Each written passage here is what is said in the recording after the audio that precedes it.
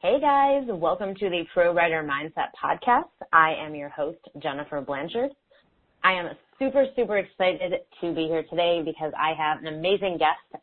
Her name is Marion Roach Smith.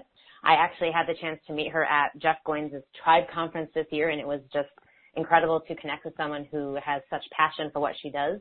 So Marion believes that everyone has a story to tell. She is the author of 4 books, all of which contain a large degree of memoir. Her most recent book is The Memoir Project, a thoroughly non-standardized text for writing and life. It's an irreverent, quirky, provocative product on the countless memoir classes that she's taught for more than a decade. Under the name Marion Roach, she is the author of The Roots of Desire, The Myth, Meaning, and Sexual Power of Red Hair, the co-author with famed forensic pathologist Michael Baden, of Dead Reckoning, and of Another Name for Madness. She is a former staff member of the New York Times, and she's written for Good Housekeeping, Stewart Living, Prevention, Discover, the Los Angeles Times, and countless others. And since 1998, she has taught classes in writing memoir and now does so in person and online. And you can find her at marionroach.com. So welcome, Marion. Thank you so much. It was such a joy to meet you at the Tribe Conference, and really a great joy to be on a podcast. Podcasts are my favorite things in the world, so there you go. They're a lot of fun. It's different than just writing a guest post for someone's site, so it's fun to get to interact. Yes, it's far more intimate, and there's just so much better give and take, and I think we can communicate better. It's delightful, so thank you. Yeah, absolutely. I'm thrilled to have you here. So I would love to just, for people who aren't really familiar with your work or just, you as a writer, I would love to just sort of hear a little bit more about how you became the writer you are today, so a little bit about your story. Of course. Well, I started working at the New York Times straight out of college. There were these entry-level jobs called copy boy. Even though I'm a woman, they were still called copy boy. And it was running around the huge newsroom of the New York Times doing all the things that needed to be done to move news from one place to the other, because this is pre-digital age. While we went to what we call cold type, I just experienced an amazing revolution in the way we deliver news by being there at the time I was. And while I was at the Times, my mother developed a disease that I had never heard of, and she was literally losing her mind in handfuls. She was 49 years old, and she was diagnosed with Alzheimer's disease. And there was no listing in the New York City phone book. There was no federal research dollars. There was the bare beginnings of an Alzheimer's Association. And I was astonished to find out that 4.5 million people in the country had the disease, and I'd never heard of it. And I went to the New York Times Magazine editor and said, gee, somebody should write a piece about this. No, he said, I've never heard of it. And he called in one of his science editors, and he said, well, I've heard of it, but I don't think anyone's doing any research on it. And it's hard to imagine that time, but this was 1981. And so I thought about that for a while and eventually wrote the magazine piece that helped start the national dialogue and actually the international dialogue on Alzheimer's disease. It appeared in the New York Times Magazine, and I ended up on the Today Show the next day. And for 4 years, literally following that publication, went on around the world talking about Alzheimer's, appearing on every major talk show, eventually being on the Today Show 4 times, testifying before Congress 4 times, and helping to encourage a dialogue in one of the greatest healthcare crises in the history of the world. So it came out of a piece of memoir because I was a kid when I wrote that. I was 26, and I was battling something I did not understand, which is a great place to write from counterphobia. And we can talk about that if you want. I have a theory on writing from counterphobia. It's very helpful to do so. So that's my story. And after that, I went on and wrote a book about it and 3 other books since, as you mentioned. And here I am on your show. Wow, that's amazing. Just think that there was a time when that disease was not well known, but I suppose that's true of almost anything.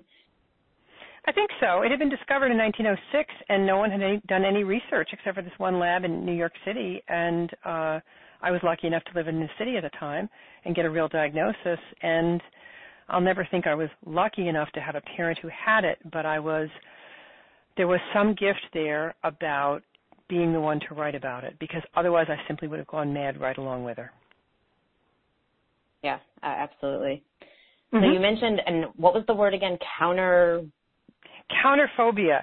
It's the things you're afraid of, and writing from a place of fear, of the things that literally do challenge you, I have discovered is one of the greatest places to write from, because then you get a deep sense of immediacy. I'm the most squeamish person I've ever met, and I'm not proud of it.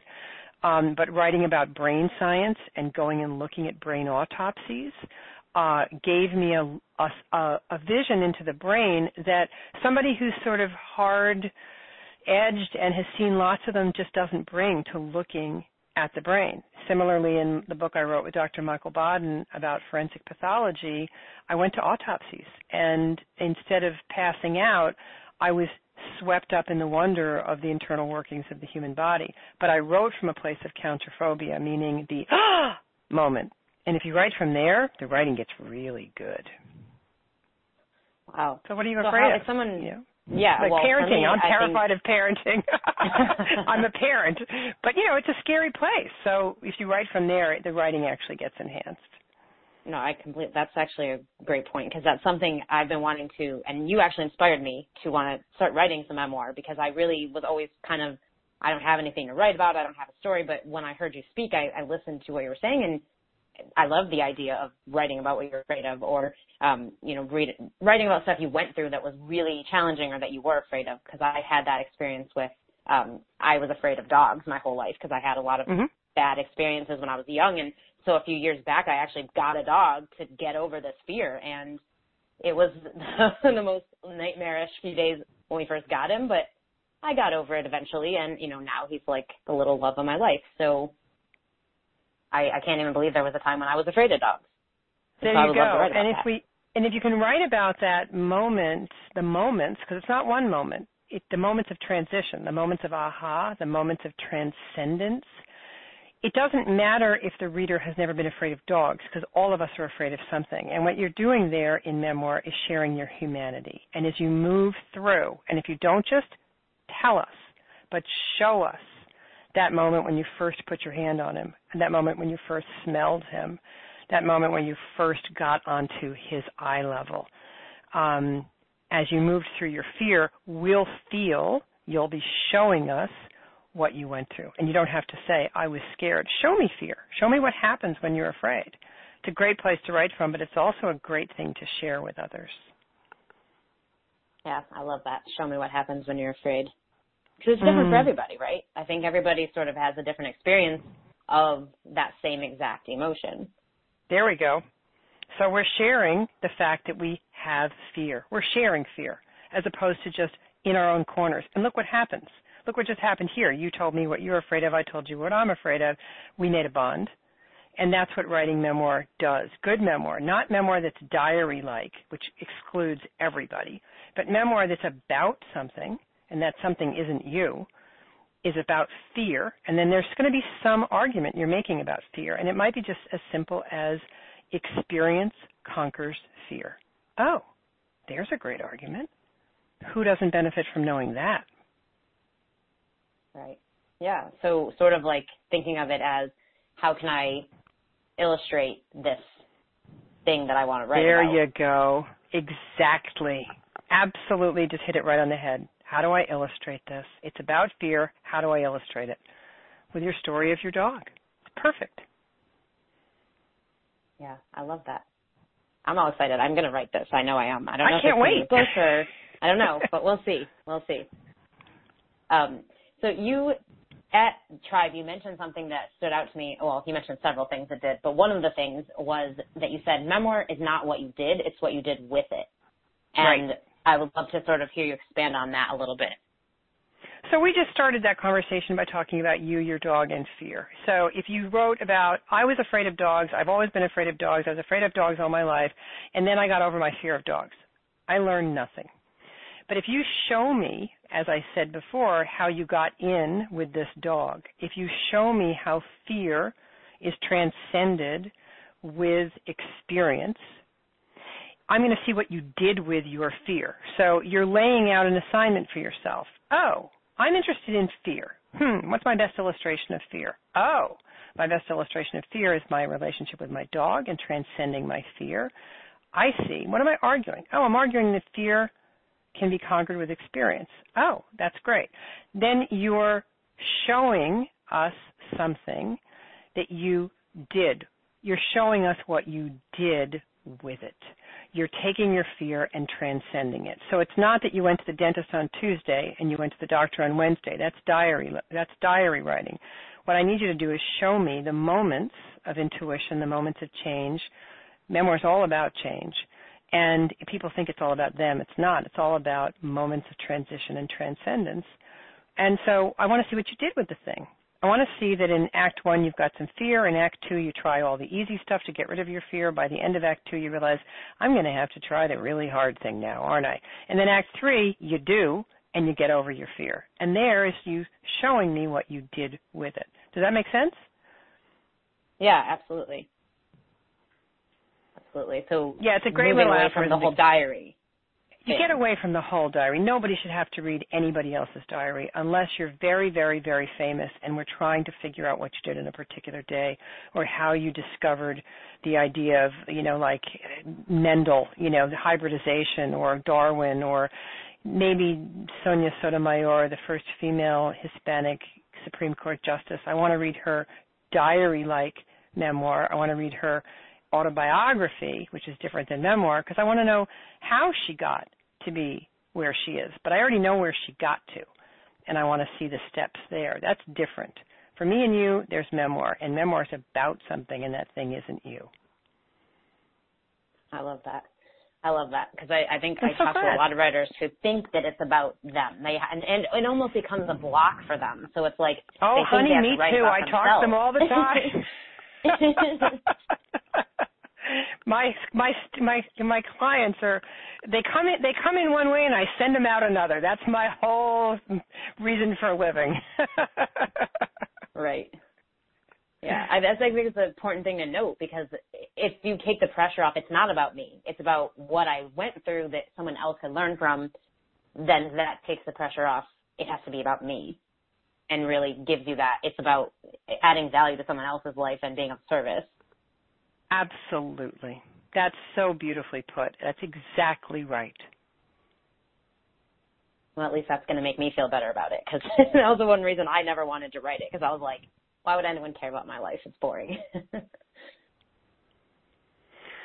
Yeah, it's not boring. It's made up of moments of enormous transcendence, but what we don't think about are those. We know something just happened when we go into the store to buy our child his first pair of school shoes. We know that something happened between us and the salesperson when that salesperson was slipping this little shoe onto the little foot, and you think you're cool and you're this cool mother, and he noticed you go into your purse and you reach in and you put your sunglasses on inside the store because you're about to start to cry.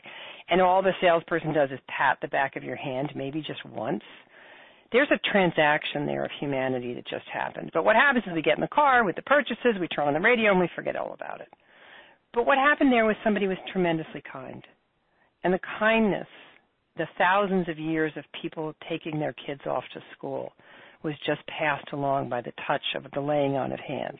But we just don't write about those moments enough. And therein is where life gets interesting. Don't you think? Yeah, I think that's things that you don't even think about that really are the most interesting pieces of being alive. Yeah. People tend to write about weddings and wakes. And I always say to them, oh, that's easy. Show me a transaction between two people that's wordless. And now you've got a piece of writing. Now you've got a moment, a glance, a gesture, a moment of reassurance when somebody steps out of their comfort zone. They happen, hundreds of them a day, by the way. We just don't stop and think about them. But we're reassured. Otherwise, we'd all go completely mad in this world. I really think we would. Yeah, so maybe we need to just pay attention more and write more stuff down. There you go. I keep a legal pad on the passenger's seat of my car, and it is what is getting scribbled when I'm sitting at the stoplight. I'm thinking of things, and I make a lot of notes every day. And then some of them get used that day, some of them don't get used that day, but you've got to be paying attention. The first rule of writing is to pay attention. Yeah, that's totally true. And I think if you don't, you sort of miss. I don't remember who said the quote, but I remember this quote from years ago that I saw that was like something you pass, thousands of story ideas every day. It's just that you're not paying attention enough to even notice them. But the really good writers may actually catch 5 or 6 of them throughout their day because they're paying attention. Right. Yeah, and that's just it. And paying attention to what? Paying attention to those transactions that make a difference in how we negotiate the world. Those little moments where we bond with a spouse or a child or a dog. My dog is my 12th dog of my life. My dogs have been written about. Every single one of them has been written about at some point. But my dogs and I have a wondrous relationship that has to do with trust and love and learning. And, I could write about my dogs forever. People just don't bother. Yeah. But, then I always wonder, because how many copies did Marley and Me sell? 127 million copies in 28 languages or something? And then became a movie. And then became a movie? Yeah. With some pretty big name Hollywood players, too, not just some little B-list movie. Speaking of which, now you're hearing the squeaky toy in the background. Yeah, I told you we'd hear the squeaky toy. He just moved in. Hey, you know what? He realized I was speaking about him.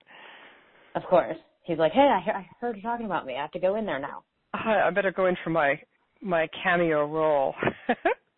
Well, I love dogs. So great now. So when someone is writing a memoir or working on something, like let's say, they did notice something or they paid attention and they saw a transaction that they thought, I need to write about that, how do they decide what the best vehicle is for telling the story? How do you kind of choose? Is it a book? Is it an essay? Is it a blog post? I don't know. How do you decide that? Yeah, it's such a great question, and it's such an important thing to know. There is really a scale you have to use, and it has to do with how much do you have to say and how deep do you want to go. Blog posts really are a wonderful vehicle for communicating information and for sharing thoughts, but they really don't allow for an enormous depth because the expectation of the reader is not for hundreds and hundreds of words. And yet we're now we're communicating better and better online, of course, but I'm talking about one's individual blog on one's website is a good place to get people thinking, maybe sell them an idea, but I don't think it's the best place to go for an in-depth, long essay. There are much better places these days. Medium is a great place to write longer, harder, deeper. And then, of course, so many great newspapers have tremendous online options. The New York Times has so many blogs. I was just reading a breathtaking piece today about someone with diabetes and her issues of being blamed for her illness. The piece is really about blame, but she houses it in the disability blog on the New York Times, and she houses it under this rubric of this discussion of diabetics and how they're viewed by people. So there's levels of how much you want to discuss and what you want to say, leading up to a book length version of something. But even at the book length, it's not your life's story. It's still the story of redemption. It's still about something. There's still an argument, and you're choosing scenes from your life with which to populate that argument. And that's true of all pieces of nonfiction. There's just going to be less density in a blog post, a great magazine essay, an on the air. I do a lot of essays for National Public Radio, and then moving up in length and scope to a book length piece. But a lot of people confuse the book length as being your whole life story, and that's just there's no reason to think that. The best way to use a book length piece is with a very specific argument about one single thing. And if you want to, in this lifetime, you can write 9 or 10 book length memoir. And so few people realize that, but some of my favorite writers do exactly that. They time periods of their lives, it's theme or arguments, really. It's different experiences and what they find interesting. So I think the great discussion is about what have you got to say and how long would you like to spend with it more than anything else when deciding what the platform is. Great. That's really good. So scaling, looking at just how much you want to say and how deep you want to go, and then fitting it from there. So that's really good advice. Yeah, and what interests you, I mean, that's the question. What interests you? Like, what are you interested in right now? Well, a lot of people are being very stirred up by this election. Okay, well, it's going to be over in a month no matter what. And so, but what was it that stirred you up? Is it about feminism? Oh, okay, so what about feminism? And then you just keep thinking, what is it that I'm really interested in? One thing that I'm really, really interested in is how much help can one person be to another person, literally. How far can we go in our relationships in terms of help, and where are the boundaries of help? And that's a really interesting topic and something I've written a lot about, but I don't really feel like writing a book about it. I'm thinking about a book right now, and it's so much fun to think about, but it's about the scope, and is it going to be enough to sustain a book? So it's what interests you, and then doing some research and saying, oh, I'm really interested in fidelity, or I'm really interested in the bond between people, and seeing if there's something more you need to learn about that first before you sit down and write, and then choosing what platform you want to write it on. Great, yeah, because I think most people think memoir, or they hear memoir and they automatically think book, and I don't think that that's always the case. So I think it's great that you offer up other vehicles for people to deliver their stories with. Yeah, memoir is a genre, and within that there's all kinds of lengths of memoir, and they can be very, very short. They can be just miniatures, just a few words, as we've all seen, the 6-word memoir, up to book lengths, and everything in between. Love it. That's awesome. So you mentioned, and I think you said this at Tribe too, but you sort of just mentioned it right now, is that you should really focus on one thing in each piece, whether that's a book, whether that's an essay. So if you are writing a book-length memoir, how do you focus on just one thing and still make it a book length? Because I feel like sometimes people worry that they're not going to have enough to say about that one thing, and that's why they throw in all these other things that maybe don't fit together as well. Right. And that's a good reason not to write a book-length piece on it. If you haven't got enough to say, then it should be a long essay. Or try doing it in a short essay, which is the greatest learning vehicle in the world. The personal essay, the 750-word personal essay, which is the standard essay for, used to be the standard essay for radio. Now they're down to 615 words. Try it. I challenge my students all the time. Now, so I can't possibly tell it in 615. Oh, my goodness. 615 words is a lot of words. You can tell anything in 615 words. You can tell the history of your marriage in 615 words if your head's in the right place. So it's about finding your area of expertise. Every person has hundreds of them. And memoir is best written from one area of expertise at a time. And when I say that, I mean you have many areas of expertise. One of them is getting over your fear of dogs. That's interesting to me. How did you do that, I would ask you if I was plopped down next to you at a dinner party. And we'd be having a very interesting conversation about the moment-to-moment realizations that unlock fear, because I'm that way. I would be asking you questions about it. And along the way, I would be thinking, boy, that would make a great book. Boy, that would make a great essay. Now, that would make a really good personal essay for, and I'm thinking about the places you could publish it. And so it's about one area of expertise at a time, but those are not professionals' areas of expertise for the most part. Maybe you're the person who can only get I think I used this example at Tribe. Maybe you're the only person in your family who can get your mother-in-law to take her medicine. Maybe she's got a chronic illness and you do too, but everybody else in your family are these big strapping football player kind of guys. But she has Crohn's and you've got MS, and she somehow sees eye to eye with you and understands that you've got a fragility as well. There's a beautiful piece to be written about the bond of illness between two women. Your area of expertise is that you two communicate, that I can communicate with her because I too share this chronic situation. So it's area of expertise. It's what do you know about? Do you know about failed relationships? Do you know about successful ones? Do you know about getting over your fear of a dog? Do you know about that gardening actually makes life better? What do you know about? And you know of so many things, but we just don't tend to think of ourselves that way. Are you the one who has to break the bad news to people in your family? Are you the one that breaks the good news to people in your family? So you write from one area of your expertise at a time, and that sustains a book. Part of that is voice. Part of that is point of view. It'll sustain a whole book. It'll sustain an essay. It'll sustain anything. But it's always a place I start with people. What is it about? What are you arguing? And what is your area of expertise for this piece? because I have hundreds of areas of expertise. Does that make sense? Yeah, absolutely. And I think that it better explains the idea, like you say, that everybody has a story to tell, because I think people sometimes feel like they don't. And if you look at areas of expertise that aren't actual professional areas, but just things you're really good at or that you know how to do really well, or you've been through, so you've come out the other side and have had that transition, that those are things that actually are interesting to people, especially people who maybe want to do those same things. Yes. Yes, and if you start thinking that way about the quirkiest definition you can possibly bring to area of expertise, you're going to have so much more fun as a writer, and you're not going to fall into the diary trap. You're going to say, oh, I get it. I've got an area of expertise about imaginary friends because I had one as a kid. And right now I really wish I had one because I really would like to talk to him again. I'd really like to talk to him again about, and now this piece is getting fun. Right? I'm already having more fun than I'd had for the rest of my day, just right there in that moment. It's like, wait a minute, I know about this. And suddenly we're just rising up out of that self-important drudgery that so much memoir writing is. I don't like my life. It's like, oh, please, stop. I'm already bored.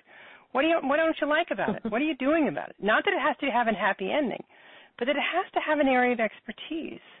I'm an expert in being miserable. Now, that's a funny opening line, and I'd read the second sentence, wouldn't you? Yeah, definitely. Yeah. So areas of expertise are a much better way to sort of set your cap and sit down and think about what do you know about. Then I know how to get my husband to X. Cry, not cry. Do something, not do something. What are my areas of expertise? Start thinking about your intimate relationships, dogs, husbands, family, and where are your areas of expertise? Those make great places to write from.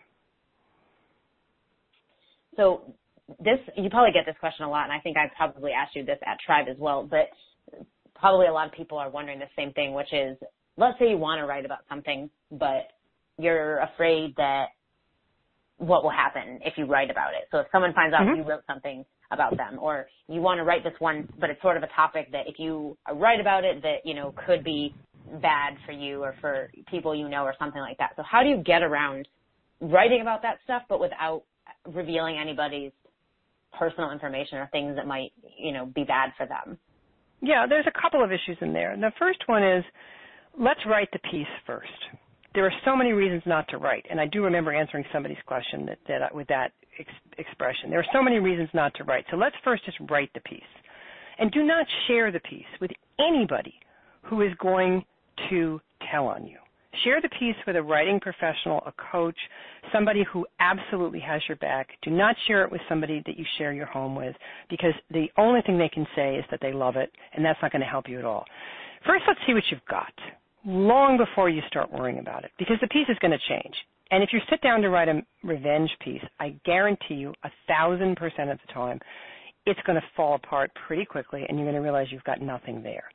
If you write a piece about the failure of getting revenge, now that's interesting. If you write a piece about how you tried to get revenge and you failed, or you tried to write about something to get revenge and you realized what a miserable job that is, that's interesting.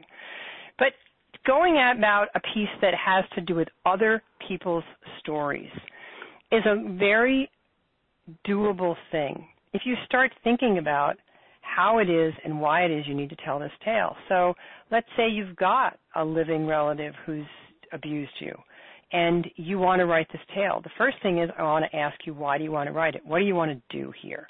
Can you educate me about abuse? Can you teach me something about how you endured abuse and what the human mind does when the body is being abused? Can you take me to some place of knowledge?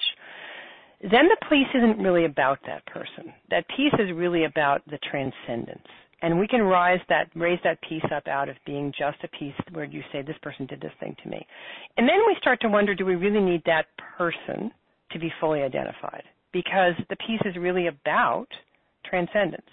So in other words, I always encourage people to talk to somebody who's invested in their success as a writer. about pieces like this, about pieces about anything really. My sister and I talk like 5 times a day. She's a writer too. And we pull each other out of the mud every single day because we get bogged down in this. Oh, I can't write that. You know, even though she's dead, she'll come back from the grave and hate me, blah, blah, blah, blah. Yeah, but let's see what the piece is about first. And then let's worry about how to keep things anonymous. You can give people certain of course you can change the names, but that's easy. You can identify people differently, maybe identify them by chess pieces. You know, this is the king, this is the queen, this was the pawn, I was a pawn. Maybe you can identify them by other iconic kind of labeling. So there's a million ways to get around clear identification, but mostly the piece isn't about them. The piece is about what you did with it, and then it changes radically, which I think liberates us from this worry enormously, or at least I hope so. Yeah, I think that's a really good point. And if you focus on what it's actually about, you may not even need to bring that person into it. You can just talk about the fact that it happened, but not necessarily have to bring the detail of who did it or, you know, who was involved in it. Yeah, I mean, as anybody who's ever been in marriage therapy will tell you, it's really not about the other guy. You know, it's really about how you feel about it. So bring the thing back on you, take the responsibility for what you did with it, and the piece changes enormously and isn't about her. Now, I have, as I said in Tribe, I have a sister-in-law who drives me crazy, and so I write about her, and she doesn't even know. She's never noticed. It's hilarious. And I have a blog post, I don't know, a few blog posts ago where I talk about how to write about difficult relatives, and I just use her as an example, and it's great. I use her in presentations all the time as a great example of someone who motivates me to do better because she always thinks I'm going to fail, which is fabulous. But so you can also use difficult relatives in a way that they never know about, and it doesn't matter, and it just helps you. So there's lots of stuff to do. But getting obsessed about they're going to find out is the number one killer of all good writing. It just don't think about them. Let's write the piece and see what we've got. Yeah, I like that idea. Write it first before you even worry, because it may turn out to be nothing, and then you just scrap it, and then you just spend all that time worrying for no reason. Yeah. Yeah, really awesome. Exactly. Yep. So and there's so many reasons not to write, as I said. Anyway, what were you going to ask? Exactly. Well, no, yeah, that was completely a good point, which is there are a million reasons not to write. So do the writing first, and then worry later. Uh-huh. Absolutely. Well, I was just going to ask about your personal writing process. So do you have a daily practice? Do you only write when you're working on something specific? How does that sort of go for you? I get up every morning really early, and I eat and I write. And I've been doing that since I left the New York Times in 1983 to write my first book. And it works for me. I edit in the afternoons. I also now have a very large client base, memoir writers from all over the world. So I talk to them most afternoons or do things like this, talk on a podcast. So yes, I believe in the discipline of a schedule. I actually have a grid that now I guess everybody has a grid now that we have electronic calendars, but I have one up on the wall that has everything mapped out that I try to do, and I try to follow it. And even walking the dog is written on the grid, and everybody teases me about my grid, but I don't care because I've written 4 mass market books, so clearly this thing works. At least it works for me. Discipline. Writing, all art begins with discipline. I don't want to hear any counter argument from anyone to that. And anybody who gives me one, I always say, so what have you made? What have you published? Because if they say, oh, no, you've got to be a free spirit, you've got to let that, it's like, no. You've got to sit in a hard chair and type. That's where writing actually begins. And I'm very I'm just very determined that discipline is the first and foremost thing I must bring to the practice. Yeah, I think that lack of discipline probably takes down most writers. And right now my kitchen looks like, well, I could send you a picture, but I have to find my phone first. And it's in there somewhere. It's kind of funny what my kitchen looks like. Because I just said to myself the last 2 days, I'm too busy. And I made applesauce, and then I made something else, and I made chicken soup, and then I made some creamy butternut squash soup. And you could tell that in my kitchen right now. Yep. Yeah. Oh yeah, no, I feel you. That's why my mom will always yell at me about my house is so messy and my dishes are, and I say, you know what? I get a lot of writing done. I've written 6 books this year. Like, you know, what are you gonna? You got to sacrifice somewhere, and for me, that's I don't do my dishes for a few days. Hey. Yeah. There you go. Yeah. Important priorities. Well, yes, and it's okay. It really is. It's okay. You've got to do your best. But discipline, absolutely. It can't get written without discipline. And I don't believe in taking drugs and staying up all night. I don't believe in mainlining caffeine and writing at 3 in the morning. I know lots of people who do. It doesn't work for me at all. Yeah, I completely agree with that. I'm a writer who needs sleep. So I like to stay up late, but I like to sleep too. Yep. Really. Awesome. So you strike me as somebody who has a pretty strong mindset. So since this is a podcast that talks about mindset, I would love to just sort of dig a little bit into the whole pro writer mindset thing and sort of like how you got yourself to the point where you just know you're going to write about this stuff and believe in what you're doing and not let the noise in your head that says you shouldn't do it or, you know, you're not good enough or, you know, you're just starting out. What do you know about this? How do you sort of get, because I know everybody deals with that, but especially in the beginning or the earlier stages of their career. So how did you sort of make that transition? I think that the best friend to every single writer are the books of the world. So that reading, having the companionship of a great book is the greatest encouragement you can have. And it's not that the only response to a great book is not, I could never write this. It's, wow, how did he do that? Is another response. And the curiosity is what will get you there. How do you do that? What would it look like if I was really brave as a writer? What would that mean? And those kinds of challenges that say, well, I had literally had an undergraduate degree in government from St. Lawrence University when I went to work at the New York Times and wrote the first-person account that explained brain and mind science, the brain and mind science of Alzheimer's disease to the world. I had no reason in the world to think I could do that. So what I did was I called up the smartest people in the world, and I asked them to explain Alzheimer's disease to me and what it was going to be. So in other words, I asked for help, and I read like crazy. I read other people's science writing. I said, oh, is that how you do this? You explain it with a feature lead. Oh, I see. So you put my mother in the front of the story, break their hearts, make them really care about her, then take her away with this awful disease, and then I see, then could go back, jump back, and write the history of this disease and what it is. So it's educating yourself all the time with books and learning the form. What I call in my method, if there is a method to me, and there is, it's called writing with intent. In other words, if you want to write for National Public Radio, learn the form. If you want to write an essay for Good Housekeeping magazine, learn the form. If you want to write for the New York Times Opinionator blog, learn the form. So for me, it's always about discipline, learning the form, and just then doing it. You do the same thing when you learn how to hit a baseball. Why in the world wouldn't you apply the same thing to writing? Study it, do it over and over and over again, master it, and then you've got it.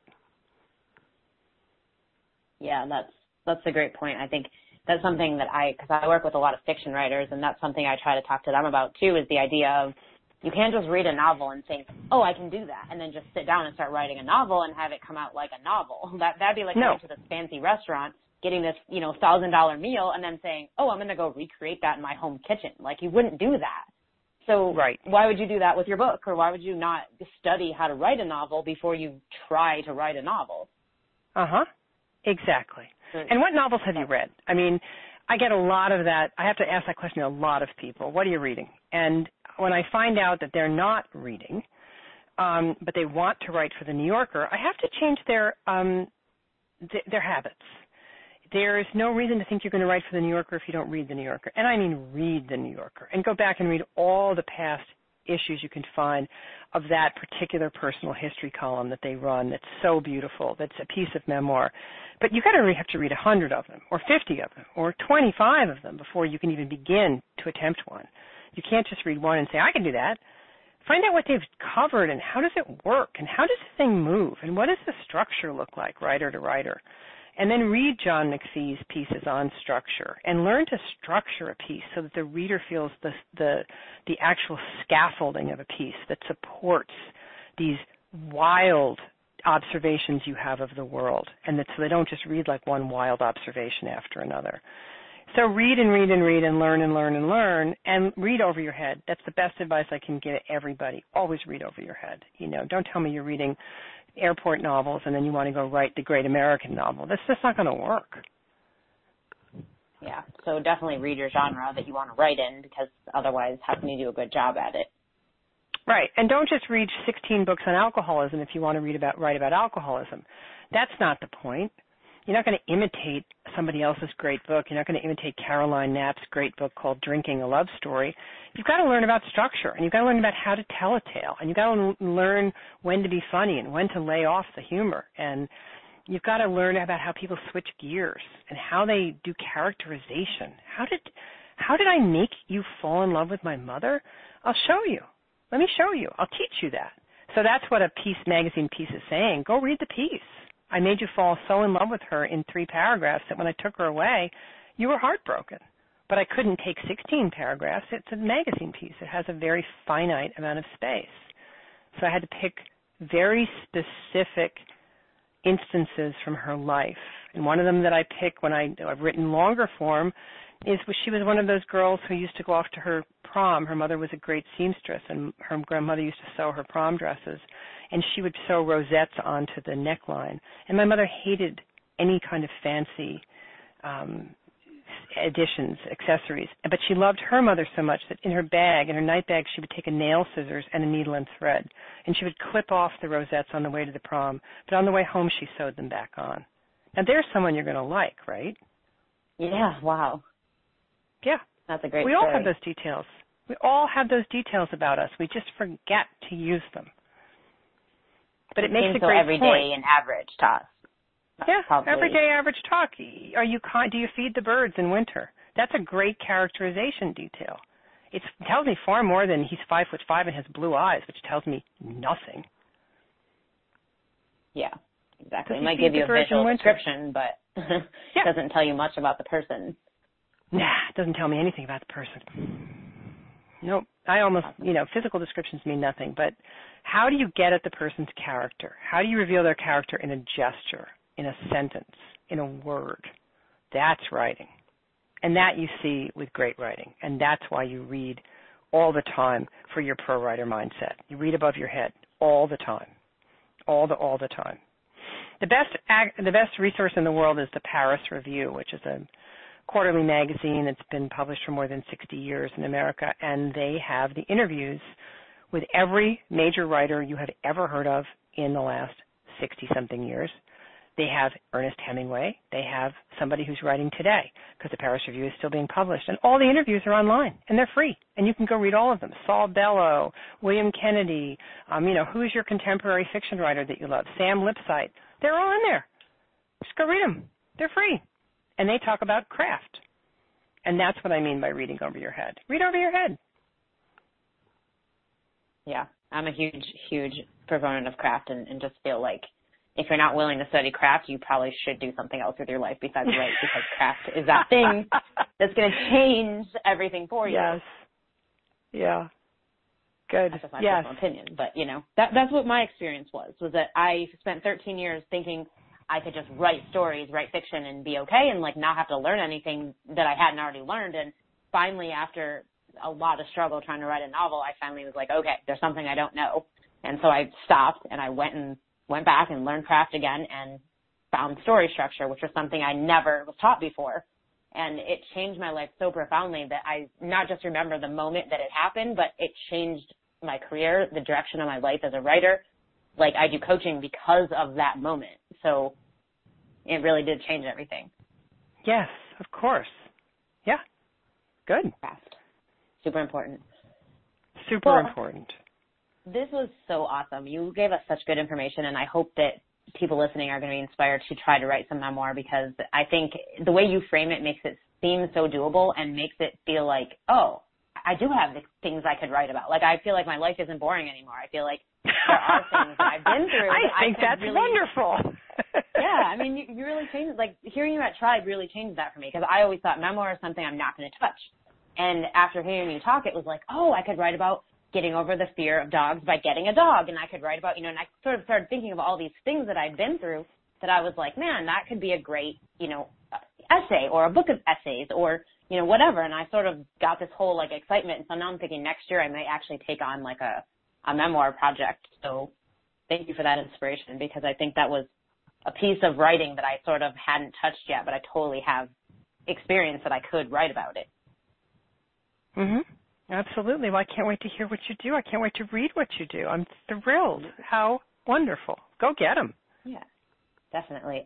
The last thing I wanted to ask you, which is what I try to end on for everybody, is what is your favorite piece of writing advice or the favorite piece of advice you've gotten in your writing career that you can share with everybody?